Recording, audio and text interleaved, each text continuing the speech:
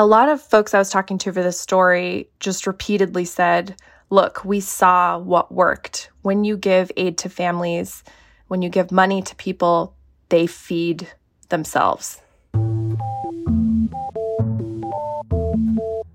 People are tweeting at me like, this isn't rocket science. Well, okay, yeah, it's not, but that's still the lesson that Washington is learning right now. When you give aid to families, food insecurity goes down. We see that very, very clearly. So yeah, you have a lot of progressive, policymakers and anti-hunger advocates now asking, if we see so clearly what works, why not end food insecurity in the richest country on earth? Hey there, Pulse Check listeners. This is Jeremy Siegel, continuing our special series on the coronavirus outbreak. Today, I'm talking with our food and agriculture reporter, Helena Bottemiller-Evich, about how the coronavirus pandemic has shined a new light on how we might be able to end hunger in America.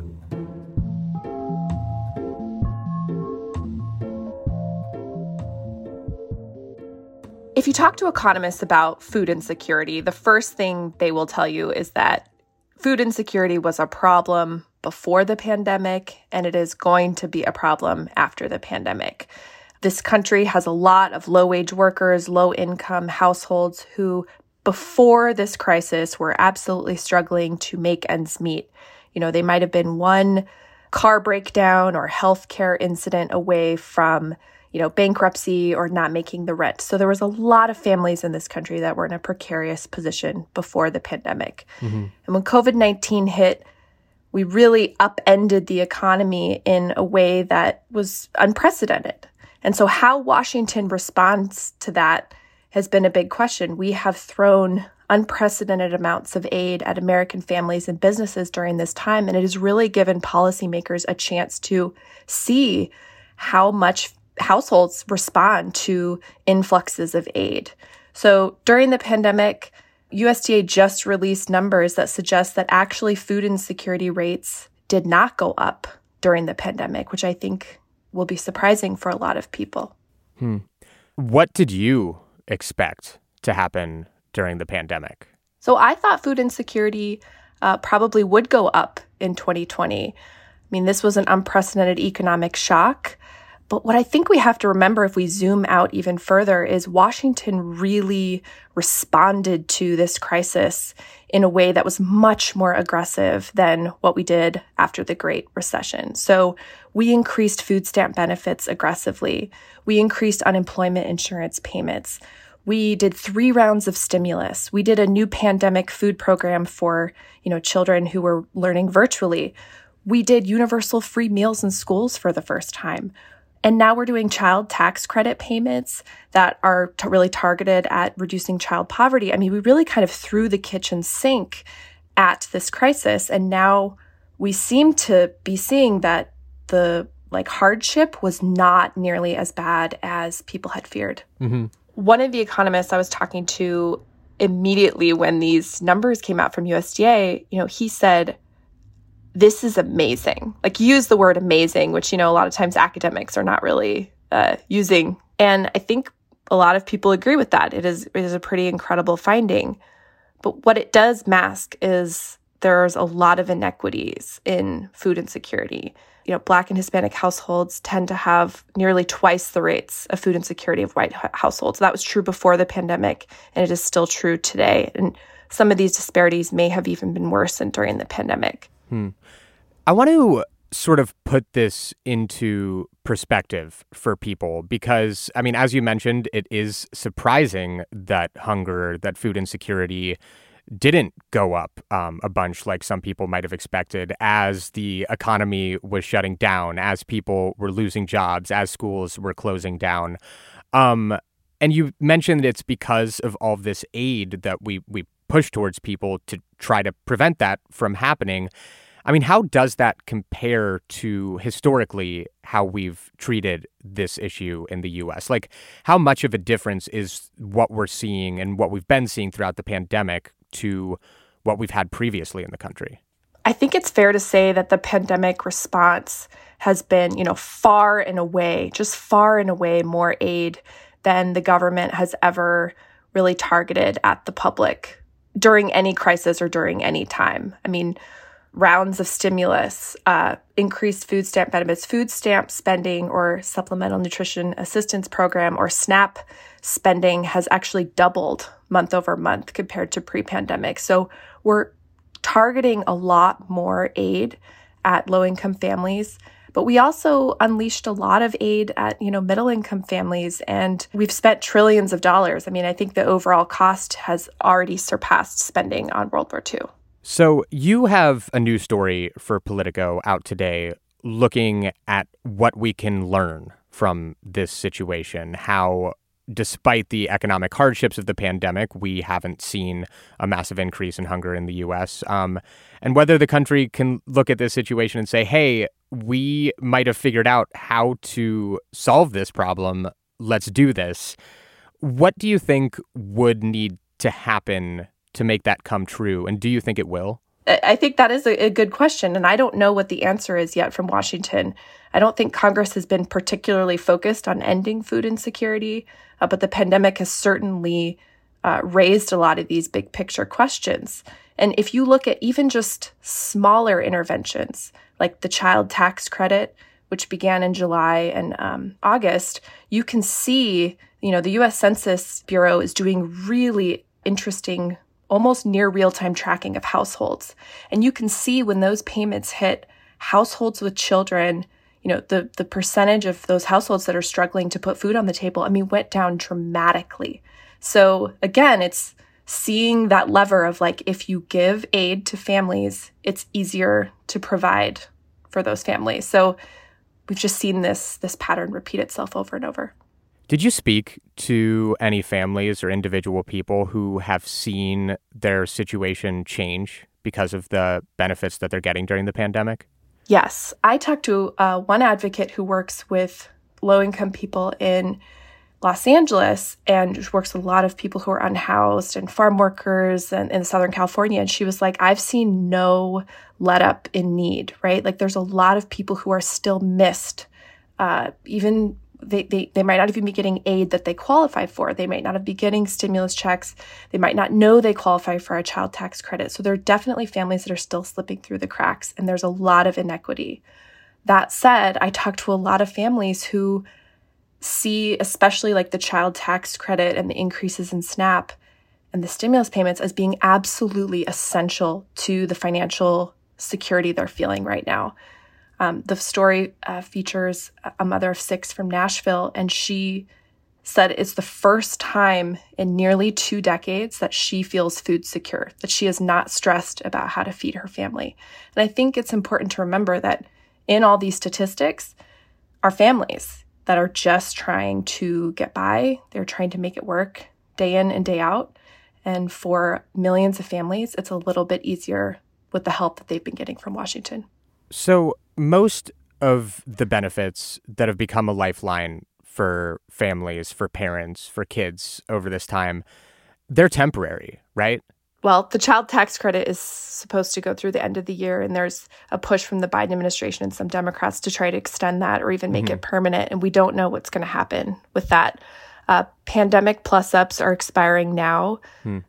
Most of the SNAP increases will continue as long as states are in a state of emergency, which should, it's going to vary state by state. Some states have already pulled that back.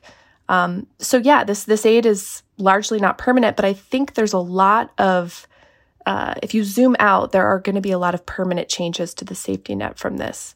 There are now a lot of advocates pushing for universal free meals in schools to be permanent. A lot of schools have seen it as being a lot more convenient, a lot less paperwork to try to figure out who is eligible based on income, right? So if you just give everyone free meals at school, it cuts down on paperwork, cuts down on stigma. So there's examples of things like that could end up sticking around. The pandemic EBT program, which helps replace meals that kids miss either while schools are closed or during the summer, that looks like it's going to stick around permanently. So there are going to be real lasting changes that come from this pandemic. And I think it remains to be seen how aggressive Washington is in, shoring up some of the things that worked or whether or not we're going to let, more and more of this expire. And there are definitely anti-hunger advocates that are really concerned about what will happen if Washington lets up. I know journalists like you hate trying to predict the future, but I mean, as someone who has been tracking food and hunger and social programs in the U.S. for years and is seeing, what's happening at this moment, but also is aware of the politics in Washington, how do you think we are going to end up looking back on this moment? I think we're going to learn a lot from the pandemic. I am not sure yet how the politics will change, if they will change. I mean, just a couple of years ago, I was covering the Farm Bill, and there was a really intense debate over whether or not we should have stricter work requirements for able-bodied adults without children on the SNAP program. And there was just this year-long knockdown, drag-out fight over that. And, Republicans were arguing that basically, there were too many people on the SNAP program and they weren't working enough. And, the Biden administration just a couple of weeks ago increased pre-pandemic SNAP benefit levels by about 27%. And I did not have a single Republican lawmaker in my inbox complaining about that. So I think the politics, at least temporarily, have sort of shifted. I don't know that will continue, but we'll have to see.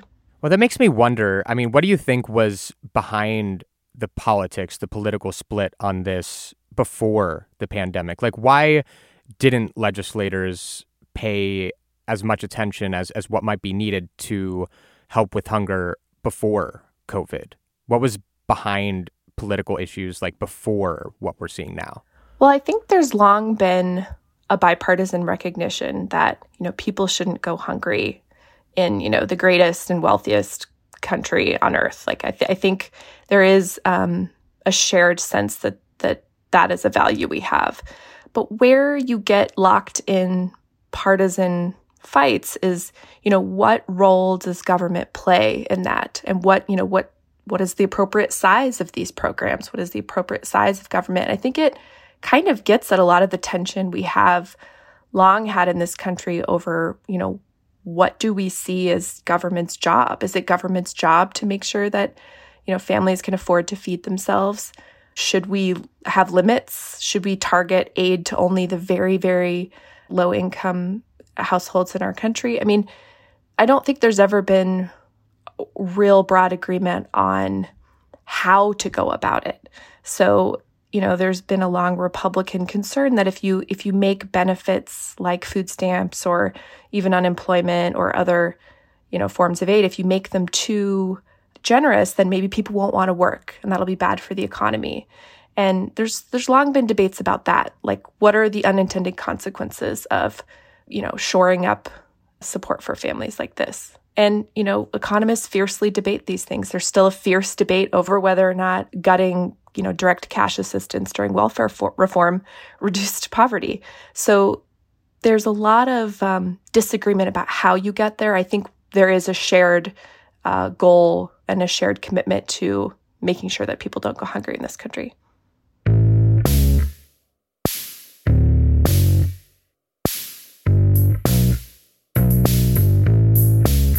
All right, that's the show for this week. I'm Jeremy Siegel, and big thanks to Helena Bottomiller-Evich from our Food and Agriculture team for joining me.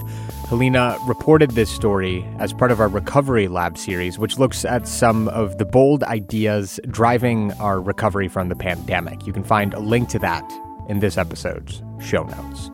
Be sure to subscribe to Pulse Check wherever you're listening, and check out the trailer to our new show, Global Insider, coming out next week.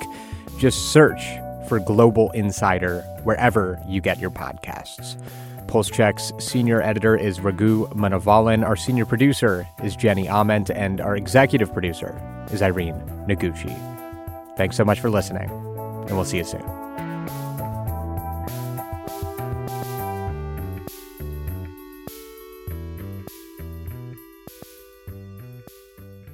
Yep, we're rolling. I'm Ryan Heath, and for 7 years I've been writing a newsletter about global affairs, covering the CEOs who shape the economy, the lawmakers who set the rules, and the innovators who bend them. In that time, I've gotten to know a lot of them and their world pretty well. What do you think the longest pause is someone's ever taken when you've asked them like a really hard question? Oh, that's easy. It was Emmanuel Macron, and I asked him when was the last time he'd built a piece of IKEA furniture, and the dude could not answer the question. I think Tony Blair certainly flirts with his eyes. Is there an airport tip you have? There is an amazing bakery at Copenhagen Airport called Hakkershuset. I can never say it right. Now I'm doing a different kind of interview, with the same sources I've kept tabs on for years, more personal conversations that usually happen behind closed doors in Davos and the UN. Is it just something that you have to accept is out of your control now? Of course I'm worried. We're doing this in a pandemic. We all have to be worried.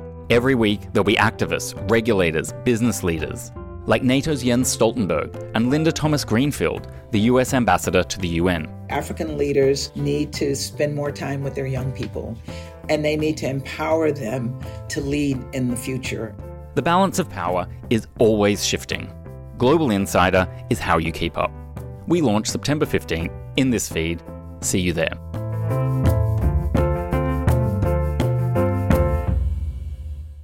Lagkagehuset. Lagkagehuset. Lagkagehuset. We're humans, not robots, so I can't make it sound like the robot.